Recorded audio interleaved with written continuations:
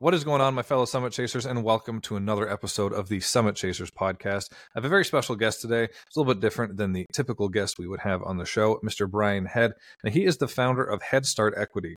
That's a real estate private equity firm that provides passive investment opportunities in primarily value-add multifamily properties. Now, as business owners, you start to get a little bit successful, get a little money in your pocket. You want to invest your money. That's the smart thing to do. And obviously, a very popular place to invest your money is in real estate. So Brian really does a great job of highlighting, as a busy business owner, how do you get into investing in real estate to begin with? Where should you prioritize your time? Things you should avoid and things you should focus on in the beginning. So this is a great episode. We go into a lot of other things, as overcoming imposter syndrome being one of them, how to look for mentors when you are looking to get into real estate and investing in general. So this is great. So sit back, get your notebooks out. Maybe for this one, grab a couple stacks of pancakes, some syrup, and a coffee, and enjoy the show. Beautiful. Well, I'm very happy to have Brian Head, now that I know confidently that it's Head, not Heed. Brian Head, founder of Head Start Equity. Yeah. Is that what it is? Beautiful. It is. So why don't you, let's start off really simple. A subject that you know all about. Let's talk a little bit about you and where you come from and how you got to where you are. Sure. Yeah. So I remember I used to listen to one podcast, and the host would always say, "So just tell me a little bit about yourself. You were born, and then what?" I was like, "Okay, well, I'm not going to go back that far, but yeah." So born and raised here in San Antonio, Texas. Lived here all my life. Married. With two daughters, of a 5-year-old daughter and a 12-year-old daughter. And I actually left a corporate job that I was at for nearly 25 years back in May of 2022 to focus on Head Start Equity to start my business and do it full time. But in that job, I was in the financial services industry, and for about half my career, I was a stockbroker. So I had my securities licenses and financial advisor, and so I was doing some of that stuff, and that was a lot of fun. But I had always been investing in real estate on the side, so I've been doing that for over 20 years. And my story is similar to a lot of real estate investors in that, I started out flipping and single family, and then single family rentals, and then got into some Airbnb. And then kind of ramped up to smaller multifamily, purchased a duplex and then a triplex, and was kind of humming along with that. And then, we had a life event take place where my wife was diagnosed with breast cancer back in 2018. And fortunately, she's cancer free now. She's doing great. But it really made us kind of reflect on life and the direction we're going and what we want to do. And so that was kind of the impetus for getting into the larger 100 plus unit multifamily complexes that I'm purchasing now. And so that was kind of what geared us toward that, because we realized we'd be able to kind of ramp up faster and scale faster if we went a little bit bigger. And so that's been a big learning curve over the last few years, but a lot of fun. And of course, it's had its challenges, especially with the interest rates going up so much and that whole economic environment, but it's been fun. That's amazing. So what initially, there's two things I want to hit on right there. Yeah. What was it like when what was that moment, that 30 seconds of courage you needed to be like, I'm leaving corporate, I'm leaving my 401k, I'm leaving my medical insurance to doing your own thing? Yeah. So, it was a couple of things. I would say one of them was not long before I made that move, I had hired a business coach, and that was really one of multiple game changers for me. Having a business coach really helps you kind of hone in on your business and what you need to do to try to succeed. And quite frankly, they help give you some confidence too. I think all of us at some point suffer from imposter syndrome, and I'm no different than anybody else that suffered from that. And it still comes up from time to time. It's normal. But he was able to kind of help guide me in that direction and give me some of the confidence that I was lacking. And so I think that was probably one of the biggest things. And then, as a side to that, it just coincided with the fact that I ended up, and this is what ends up happening for a lot of people when they're in the corporate world and they leave their job, you end up quitting your boss, not necessarily the company. Mm-hmm. And that was kind of where I was. And like I said, I was there for almost 25 years. And so it just got to that point where I had to make the move. I was so stressed out and physically, noticing changes and not feeling good. And so it got to that point. So there was quite a few different factors in there, but those were some of the big ones. Yeah, I mean, that's a great point, too. Well, first of all, good for you for putting your ego aside and getting a coach, a consultant, a mentor right away. Because the point that you hit on that I like, and I even identify that with a lot of like our clients, like they have the skills, they have the knowledge of like whether it's the industry knowledge or they know how to lead, they've managed before, they know what I's to dot, T's to cross sort of thing, but it's packaging it and then using it, like, and then being confident with it, being able to use that package once you do put it together.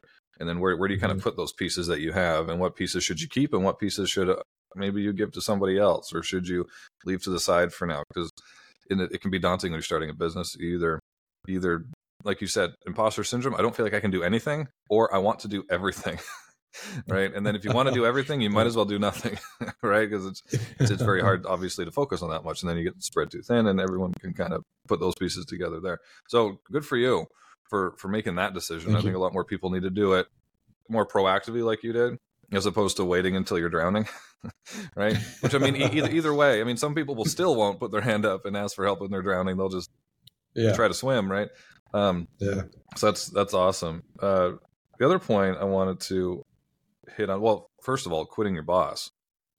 That was that what kind of pushed you over the edge, was quitting the boss, or did you have more of, I can do this, like I have a dream I want to accomplish on my own, or was it more like, I'm going to quit this and do it right on my own? I think it was probably half and half. I mean, like I said, I've been investing in real estate for over 20 years. So, from a confidence standpoint, I had some of that.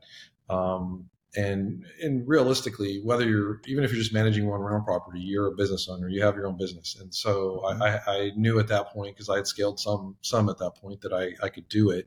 But it's hard to leave the security of a corporate job, like you said. I mean, especially when I'd been there so long, and it's really, it's all I really knew was that company as my whole adulthood. So that was hard. But I mean, I was also getting to a point where, because I had already started in my larger multifamily business while I was still in the corporate job, and it was getting to a point where it was getting hard to manage the two, having a full-time job plus trying to build my business, and realizing also that if I really want to scale and I really want to grow this thing, I have to be able to give it 100% of my focus, and I wasn't able to do that, obviously. And so that, I think it was a combination of both of those.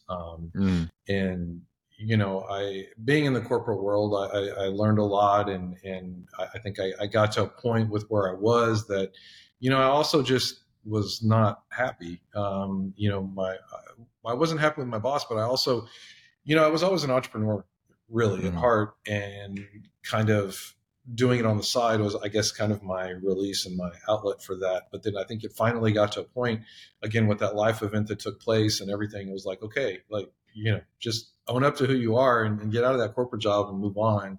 And that's what I decided to do. So I like what you just said. Own up to who you are. Some people will hide behind that comfort.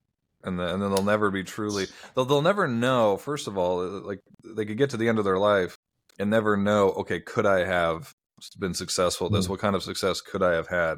How happy could I have been? That's a scary place. That's what really pushed me, was I don't want to get to the end of my life. I don't be 80, 90, 100 years old. God forbid that hopefully that happens, and be like, man, what if?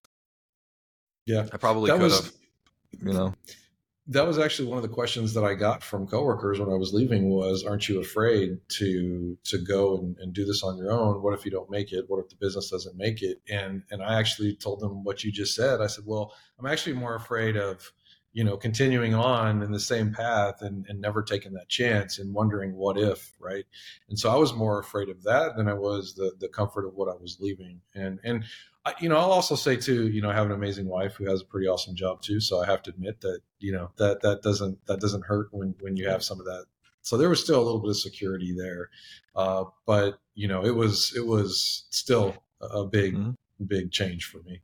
Yeah. I mean, and that most of the time, that's how you should do it. We get these glorified stories of these entrepreneurs that I had nothing. I had to live in motels and I still made the leap. It's like, okay, you're like, but then how many behind you did that and didn't, are still living in the Didn't make motels, it. right? Yeah. Like, like, that's not the only path for like abnormal success, right? So, and then when Mhm. people like they almost feel ashamed. I'm not saying you did, but there's some people that I'll have this conversation with. They almost feel ashamed, like my wife had a good, or my husband had a great job, or I had a lot of money in the bank already, or I had a nest egg. It's like, okay, so you did it the right way. You did it how most people Right. should do it, Right. right? Like that's Yeah. okay. You don't need to be the hero. Yeah. I kind of liken it to, and this is kind of veering off just a little bit, but, with what people's personal investments and what kind of things they invest in, and meaning, there, because there's theories, right, or proven theories, right, of how you should invest, right. You should have X% of your portfolio in stocks, X% in bonds, based on how old you are, for growth, for so you have enough money when you retire and all that stuff. Mm-hmm. But then at the same time, people have to be comfortable with that investment, and so Mm-hmm. if you're somebody that's going to be, buying high and selling low, Mm-hmm. then maybe you shouldn't be doing it. If you can't handle the roller coaster, then maybe you would be better off just investing in CDs, or you're not going to keep up with inflation, but you're also not going to be getting all emotional and selling it and buying at the worst time. And you could draw a parallel to that with, taking that leap. And Mm-hmm. so everybody has to do it at what's the right, whatever the right time is for them. And nobody, right, nobody should be judging, well, why did you take so long? Or, uh, Mm-hmm. you got to do it when it's the right time for you. I've had people ask me, well, do you regret not doing it sooner? And yeah, I mean, there's a part of me that's like, well, what if I'd have done it sooner? But maybe I needed to go through all of that experience of my Mm-hmm. life to get to that point, Yeah. to be comfortable, right, to take that leap. And so I think that's everybody's. There's no judgment there. Everybody's got to do it when it's right for them, if they do it at Yeah. all. We need people in the corporate world too, right, to make the world go round. So Yeah, we're not advocating everybody just go quit their jobs and start doing right, their own thing. exactly. But because I mean, some people, like you said, they're just not. That's just not their thing. Like they like Hmm. being. Some people do really well being the number two, or just they like the routine. That's what makes them happy. They prefer to Right. focus on hobbies, right? And then their Hmm. corporate 401k, they get healthcare for their family. I mean, who like we're crazy. Yeah. Like they're the smart ones in a lot of ways, right? Right. Right. So Exactly. no, 100%. So there's a question that kind of came up in my mind, and I needed to give myself a minute to remember it, and I just remembered it. So with talking about timing, wanting to get into real estate investment, let's say you're a business owner, you've worked with, whether it's your coach or you worked with us, whatever it is, and you've got to the point now where you can kind of step away from your business a little bit and focus on passion projects. And one of those passion projects, you've always wanted to invest in real estate. You've never done it before. You don't know anything about it, other than you got to buy low and sell high, the typical whatever. Mhm. What would be your advice to them, knowing that this isn't going to be a full-time thing? They're still a business owner. They don't know anything. Where should they start to build a portfolio from? Again, from not knowing anything to having a fairly decent portfolio. Yeah, and that. So you're. Well, I think what you're kind of talking about is somebody that maybe is looking to do it more passive. They have a full time thing that they want to do, Mm-hmm. and this is more. They know they should They're be in real estate. exactly. They're running a business. They just want to invest the money, that their hard earned money, into something that's going to Yeah, increase their value. yeah. I think that's where, and I know it's overused, but education, right? You want to.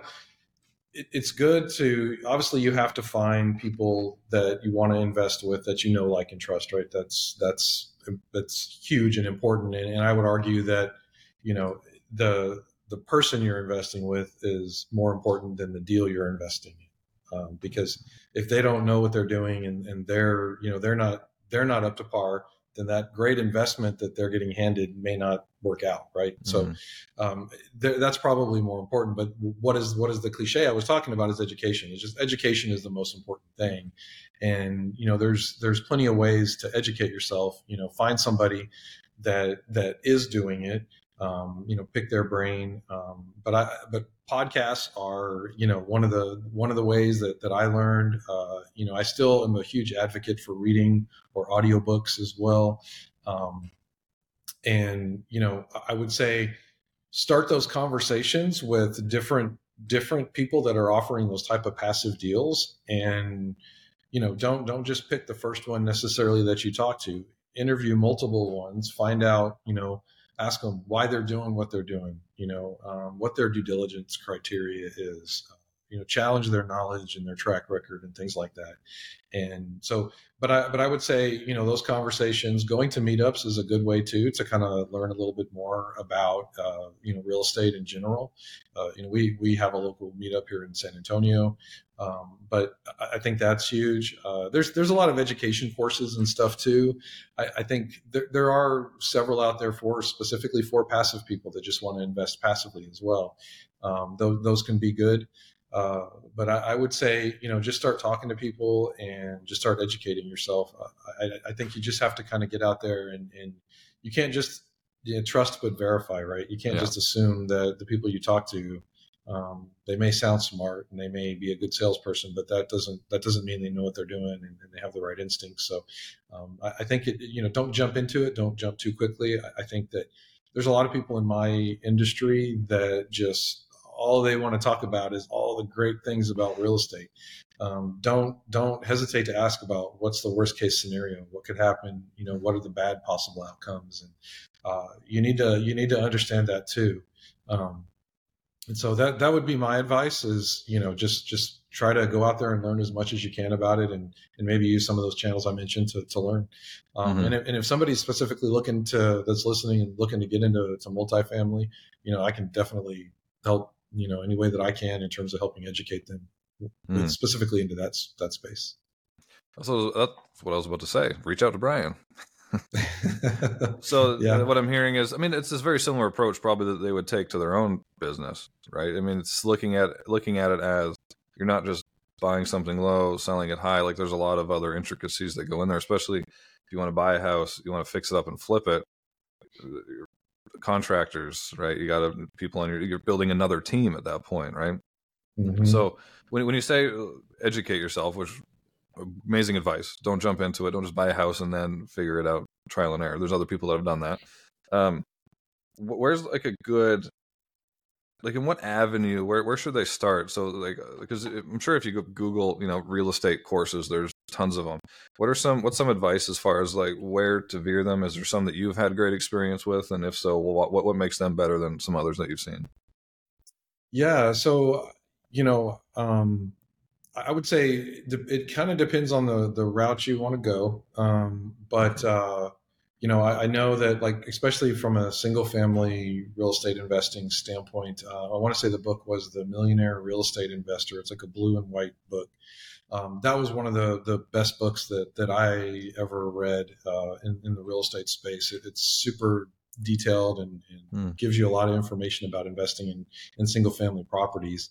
The Rich Dad Poor Dad is a good one too. Robert Kiyosaki. I think probably most people these days now that are even considering real estate have probably picked that up and read it. I actually read it to my daughter when she was 11, putting her to bed at night. Oh, wow. It was kind of dual purpose, right? To help educate her, but it also kind of put her to bed kind of quickly. So, kind of helped there. But she now knows the difference between assets and liabilities. So that in itself is a win for somebody that's not even a teenager yet, I think. So that should be taught. Speaking of a subject that should be in school instead of something else that's in there right now, like that's crazy. Sorry, I didn't mean to cut you off, Brian. No, I agree with you 110% on that. I think that's, I remember my economics class, we talked about, stocks, and I'm going to date myself a little bit here, but, we were tracking individual stocks in the newspaper and stuff like that. And that's, kind of how we were learning about that stuff. And that's actually one of the things one of my first experiences that got me really interested in investing in general was that specific class. But there's not, at least when I was in school, which was a while ago, but there weren't any, classes about real estate in high school. Nobody really talked about that much. And it's a great way to build wealth. Specifically from my perspective, that's where I built 3/4 of my net worth is in real estate. So it can definitely be done. And, but yeah, those are some of the books. there's so many multifamily podcasts out there. If you're looking to get into multifamily, I'm actually planning to start my own podcast here probably in the next few weeks as well. So I'm looking forward to that. But that's going to be talking about different types of investments, and not just real estate, but different ways to build wealth. And so I'm looking forward to launching that. But yeah, I mean, I don't really have any specific courses I would say to go to. Those things change frequently, and there's quite a few out there that I'm not a big fan of. But I think, because there's so much you can learn for free now. Like you said, you can Google stuff and find stuff, but find some good books out there that have some good ratings. And if you read ferociously, you'll become an expert. And so that's what I would say is just start there, and then just start trying to meet some people. Yeah. No, that's good advice too. And the one thing that you said in there was figure out what you want to do first, because I mean, it could be multifamily, it could be just housing. I mean, there's other options. There's a lot Airbnb, right? There's lots of that. Just figuring out kind of what lane you want to go first, so that you're not educating yourself on a ton of stuff. Figure out what you want to do, and then, I mean, probably part of figuring out what to do would be to talk to somebody like yourself, so that, okay, how much time do I have? Where does my current skills lie? Because I'm sure there's various skills or varying skills that you need to be successful in one to the other, a little bit different. I don't know much, but I'm assuming, judging by your head nod. But figuring out what you want to do first, and then you can be more pointed in your education. So at least when you're Googling, you're not, how do I get into investing in real estate? It's how do I get investing into real estate type of thing, right? Yeah. And there's go ahead. No, I'm sorry. I was just going to say, the only other thing I would add too is, and financial advisors are great. Just be aware that, financial advisors, generally speaking, not all of them, but generally speaking, right, they're going to be obviously compensated based on the assets you have with them. And they may not want to steer you toward these private placement type real estate investment deals and stuff like that, because they're not going to be compensated. The assets are going to be leaving their account with them and going somewhere else. And so I think that financial advisors are great for, the mainstream public type securities and public markets. When you get into some of these private placement deals, you're probably going to have to, for the most part, do a lot of self-education and from that perspective, and try talking to the right people. Just as a side note, because, I've had, I was one myself, but I've also had investors, and they're like, well, let me go talk to my financial advisor before I do this. And I'm like, okay, great. Yeah, go do that for sure. And they never ended up investing because their financial advisor talked them out of it. And again, they're not all that way. And I'm not saying, their financial advisor may also have some insight that I don't have. That's like, okay, this probably isn't the right kind of fit for them. So I'm definitely not trying to bash financial advisors, but I'll just say they may not be an expert in this particular field. So you kind of have to look outside some of those normal lanes you might go into to learn about these different types of investments. They're more likely, anyways, like you said, they're not all bad. They might have an expertise, but they'll be more surface level. They won't completely understand. Got it. Okay, that makes a lot of sense. There was a concept. I had a guy on the podcast recently. His name was Dan Sanchez. He goes by Dan Chez. And he had this concept of ultra learning. Really, really interesting. However, if you have the time, I would look it up if you want to be a master in something like a specific field. Like, again, if you're the business owner who has a ton of time now, or has at least more time now, and want to get into investing in real estate, this is a good avenue to go, because it forces you to learn something really, really quickly. But he has this concept of the 30-30-30 rule, which was read 30 books, which is a lot. If you're a quick reader, that's easier. Listen to it on Audible, skim through them. And a lot of times, because I do the similar thing now, is I'll read 2 or 3 on the subject, and then the subsequent books after that, it's kind of like you start to see a lot of similarities, and now you start to be skimming through, this is a new concept, so it's a little bit quicker. But read 30 books, write 30 blogs about like short form, like posts, basically like short form posts to try to teach it. So now you're learning how to teach it, and then speak to 30 experts in the field.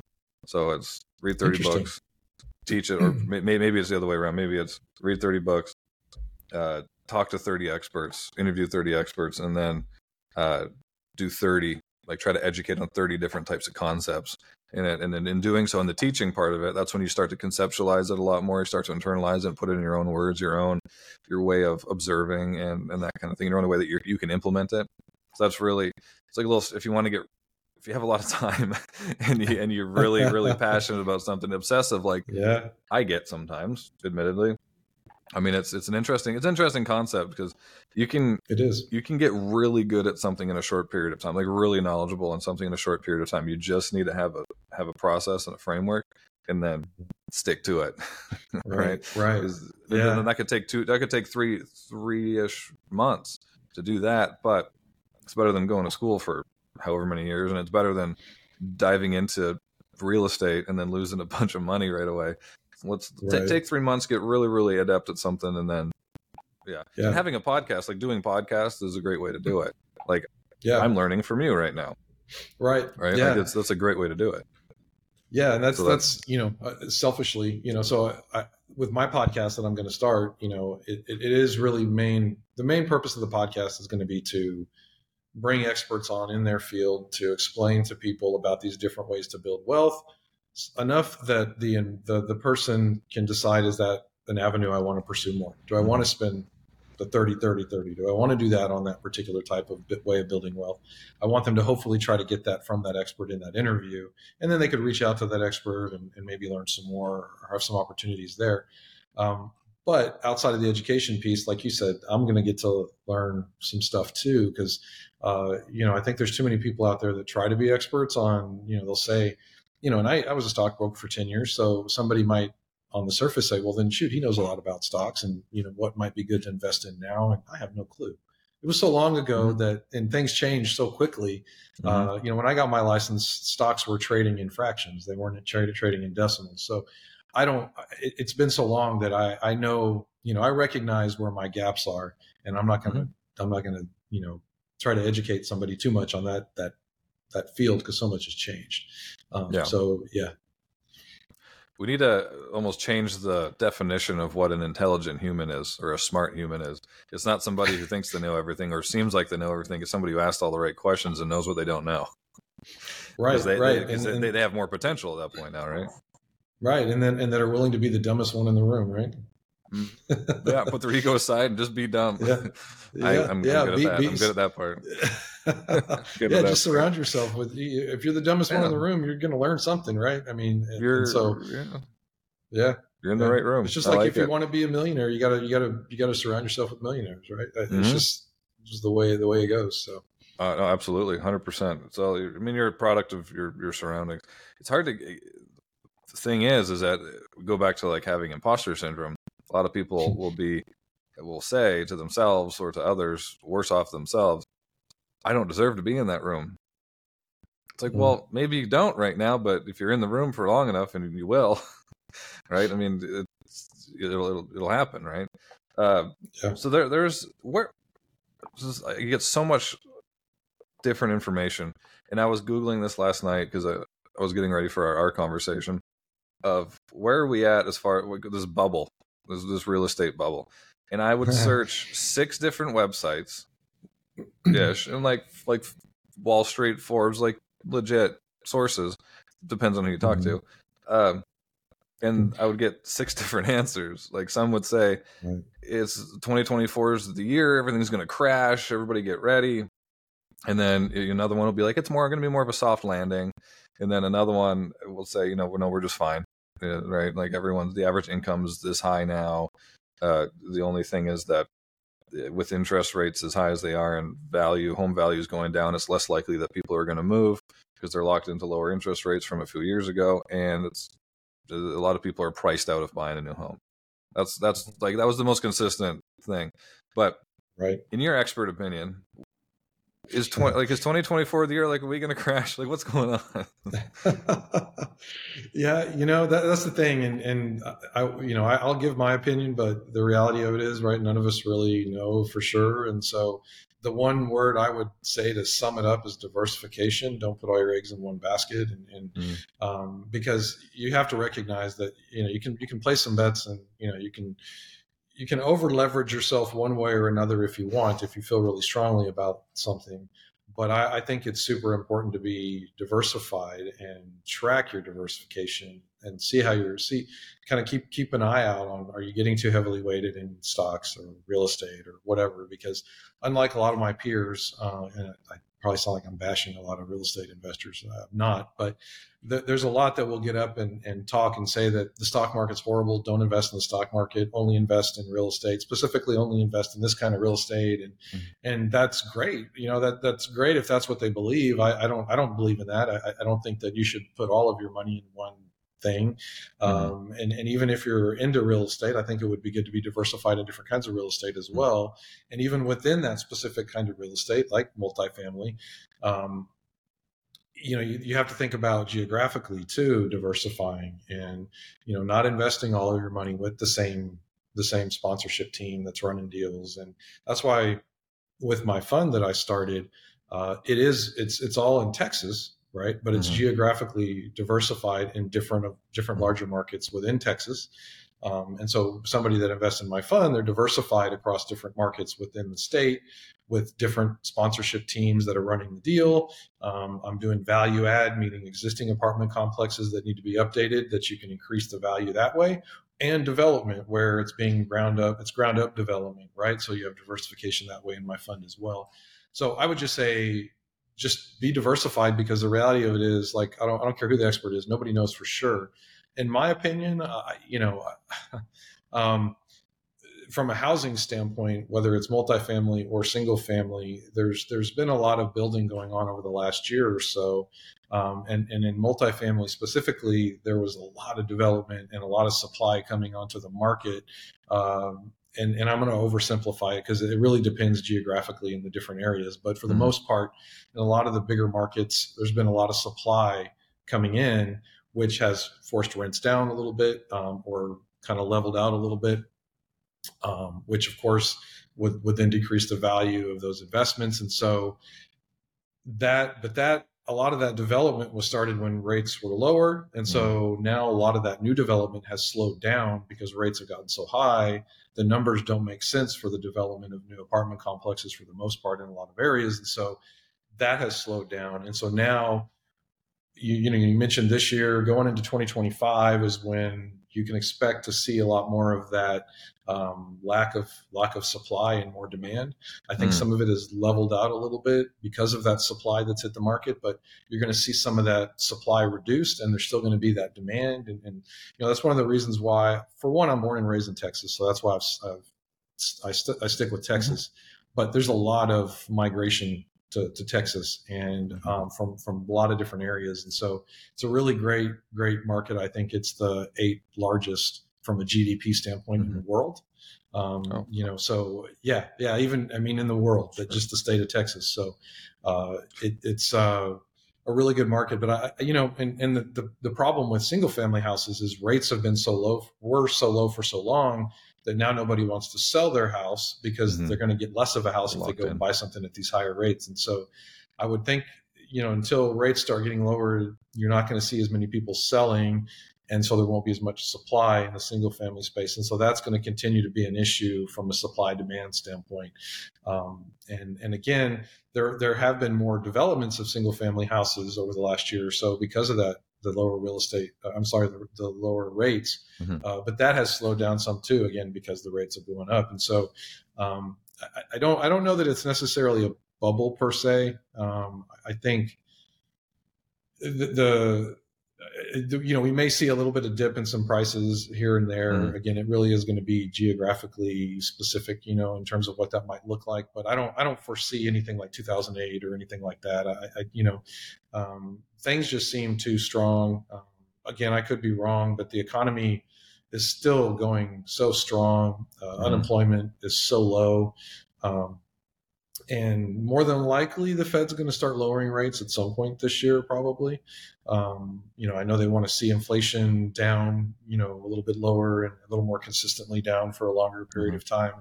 But yeah, I don't see a bubble necessarily. Again, in the residential space per se, which encompasses single family, multifamily, I don't necessarily see a bubble there.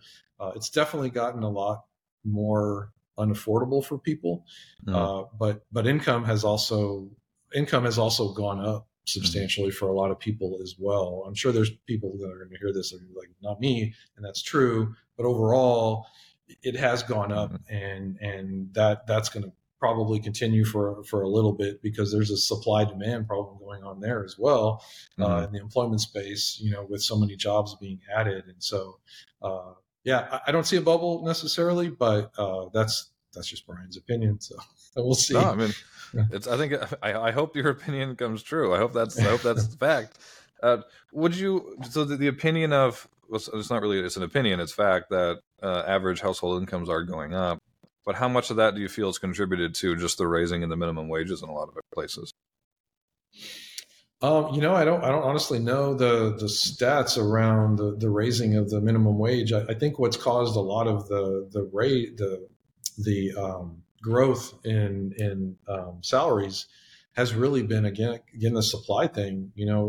There was COVID, and COVID was such a weird thing because it really threw so much standard stuff that economists and stuff like that, people like that look at, that it's like so many things went out the window. We should have definitely been in a recession well before now, based on how much rates went up and everything. When you look historically at what raising rates like that has done, and it was a historic rate that we rose them this time. So I think a lot of it has just been so much competition for employees that they had to stay competitive, and they had to increase, plus inflation was so high, people needed to make more to be able to get by. And so, I know, a couple of years ago, when I was still in the corporate world, I mean, there were people just leaving left and right with less experience than me, going and getting jobs at other companies, getting more than I was getting paid. And I had been there for 20 plus years, and they'd only been doing it for a couple of years, and they're getting more, leaving to go somewhere else. And so there was so much competition, and I think the remote environment too contributed to some of that competition as well. But I don't know about the minimum wage part. It probably does play a factor. Well, you made a good point though, because there was a fairly big mass exodus, and there's stats, and this stats just isn't since COVID. This has been for the last 10 or 15 years. That if you're at like a mid-management job and you leave to go to another company, the average wage increase is, I think it's like 4 to 8%. So it's people that are leaving, if they get stuck at it, I'm not going to say stuck, but they're in a job for a long period of time, and they're at a certain wage, or they're at a certain salary. A lot of times the only way they're going to get that extra 4% is to leave and go somewhere else, because now all of a sudden there's competition for their skills. So they're able to leverage that. So they have leverage. So that's actually a very good point. With that mass exodus, there was, with that 4 to 8% increase, generally that's average, right? I mean, it could be more or less. That would make sense. That could be part of the cause of some of these increases in salary, and then also these businesses having to, like, everybody working from home. Then we have to bring everybody back. It's like, well, in order to come back, I want another $10K a year on my salary, right? And then they give into it, right? So I mean, there's a lot of that going on. So those are really great points, Brian. So I wanted to kind of go back to before I lose the thought. You talked about to diversify. So diversify your portfolio. So does that strategy of diversifying your portfolio, is that more to mitigate risk, or is that more to be able to pivot when needed quicker? Like where was that? Or is it a bit of both? Probably a bit of both, but I would say more reducing risk. So I think that what a lot of people don't understand is that you can still get really good returns by diversifying. It's just they're risk adjusted returns, right? You're still getting good returns, but there has to be some value given to the risk that you're taking on when you're too heavily weighted in one thing.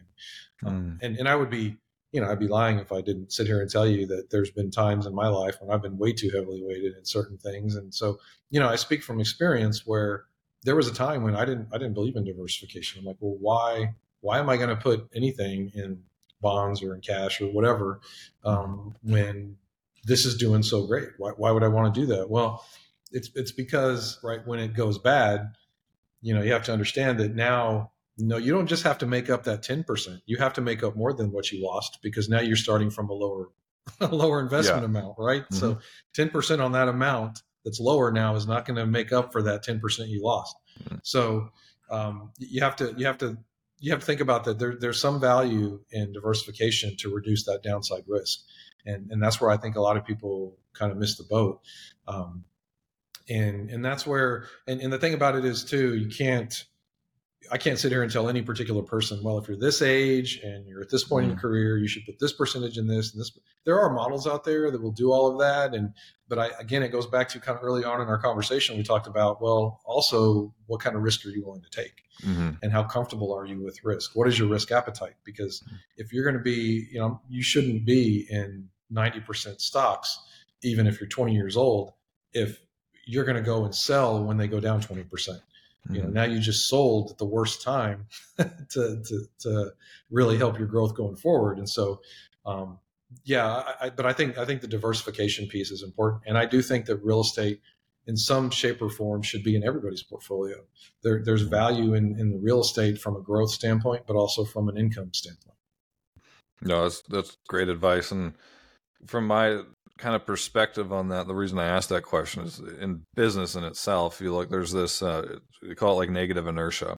So when you're so heavily invested in one avenue, one way of doing things, really, and if you have all this built up inertia and everything's built, if you built an infrastructure and just going in this direction, and there's a case study, Kodak is like a good example of this. Everybody remembers Kodak. They almost had a monopoly in the film industry. And then digital was coming, and they're like, "No, we invested so much in film.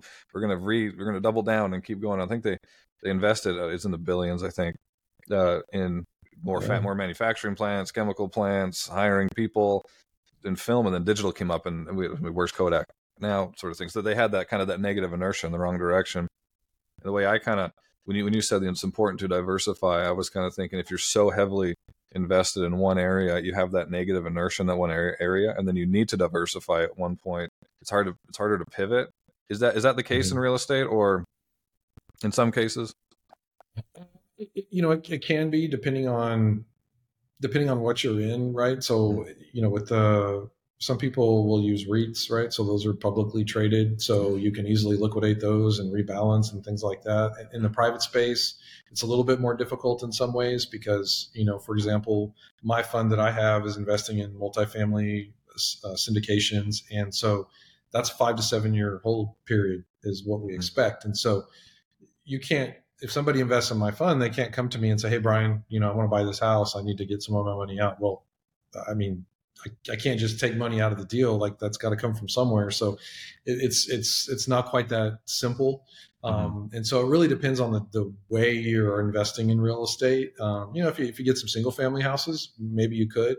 Obviously, it's still not as quick to diversify, which can be good as well, because I think that it can take away some of the emotion, like I was talking about earlier, where the market starts going bad and you're like, "Oh man," you start getting nervous and things start going down. And so you're like, we go log into your Schwab account, and you just push a button and you sell all the stock. Whereas in the house or multifamily, whatever, you can't do that, which can be good because then you're not acting on emotion, which can get the better of any of us at some points, depending on what we have going on in our life. So, that I don't know if that helped answer your question, but that's kind of what I would say about that. No, so there's ways that you can set yourself up, or set the way that you do these deals up to be more fluid and flexible if you want, but it's still not like going in and pressing a button. You still have to have a little bit more of a forecast before thinking ahead. You have to strategize ahead, forecast ahead before making these decisions. Because it's not look a little more long term. Yeah. No, that's great. One of the company that I thought of, though, when you said Radio Shack, was Blockbuster, and then Netflix, right? Like, Blockbuster never got on board. They were way late to the game on doing the whole, the CD thing that you get in the mail. They were way late on that. And so, but I think there's still one in the United States. I don't know where it is. There's one. There's one. There's one. Yeah. Well, there's a lot. I mean, there's so many case studies of that, right? Yeah. And I think they call it inertia by proxy, where they're just, this has worked forever. And this is just the way we do things, right? We don't, and it's working now, so why change things now, sort of thing. Well, I mean, it works till it doesn't, right? And then right, exactly. and then it's hard, and then it's hard to pivot at that point, because now you're pivoting uphill to compete. Like if say even 10 years ago, if Blockbuster was to like just start pivoting, then maybe not 10 years ago. No, yeah, 10 years ago. This is when Netflix really started to gain like a lot of popularity. I think maybe even longer than that. Time flies. But if Blockbuster 10 years ago even said, okay, let's pivot and do it, they would have been so far behind. Right. They can't catch up, because Netflix created, or at least a big part of creating that market. And it's much harder to identify a market that's already been created by your competition and then catch up. Right. So you need to be able to be much more fluid than that. Right. So yeah, those are fun. Those are fun case studies to do. But Brian, this has been an amazing conversation, my friend. I feel like I've learned a lot. I'd like to have a conversation off camera at some point. Awesome, but for sure. I always end these with one question, sometimes two. But for you, Brian, what is the next summit that you're chasing? The next summit that I'm chasing. I think for me, it's, and really for our family, where I want to be, the ultimate goal for me is to be investing my money with somebody else doing what I'm doing now, so that I can be 100% passive. I want to be able to, we want to be able to, as a family, go wherever we want and not have to be tied down to, work and a job. And we have some of that flexibility now with remote work and things like that, but to be able to be just 100% passively invested in other people doing what I'm doing now would be amazing. Time is the most valuable thing, that we can't get that back. And so that would probably be the summit that I would be chasing. And what a great summit that is, my friend. Very clear on what you want. And that's obviously impacting the decisions that you're making in order to get it. So I really appreciate having you on, Brian. Take 30 seconds, even a minute, plug away your new podcast. Yeah. I don't want to pigeonhole you, but when is that going to come out and everything? Where can everybody find you? Yeah, so the podcast should be coming out hopefully in the next month or two. I'm hopefully going to be doing my first recording here in the next week or so. So that'll be coming out soon. Best place to find me is, the only social media I'm on right now is LinkedIn. So you can find me on LinkedIn, or you can send me an email, brian@headstartequity.com. And of course, my website's Head Start Equity. I've got a little information out there about what I do and how it works investing in multifamily. But yeah, multifamily is 100% of my focus now. So if somebody's looking to diversify into real estate, multifamily is a great space to diversify into. People need a place to live, right? So, it's 100% passive, the investment that I offer. So, feel free to reach out to me. And if somebody, just like I mentioned earlier, if somebody wants to just learn a little bit more about it and they have some questions, I'm more than happy to help with that as well. Beautiful. Brian, great. I was going to say Brian, great human being, but Brian, great human being. I'm really happy that I was able to have you on, my friend. I'm going to link all that stuff below. I'm not going to edit out any of my fumbles because it's real in here. But thanks so much, everybody, and we will see you in the next one. Brian.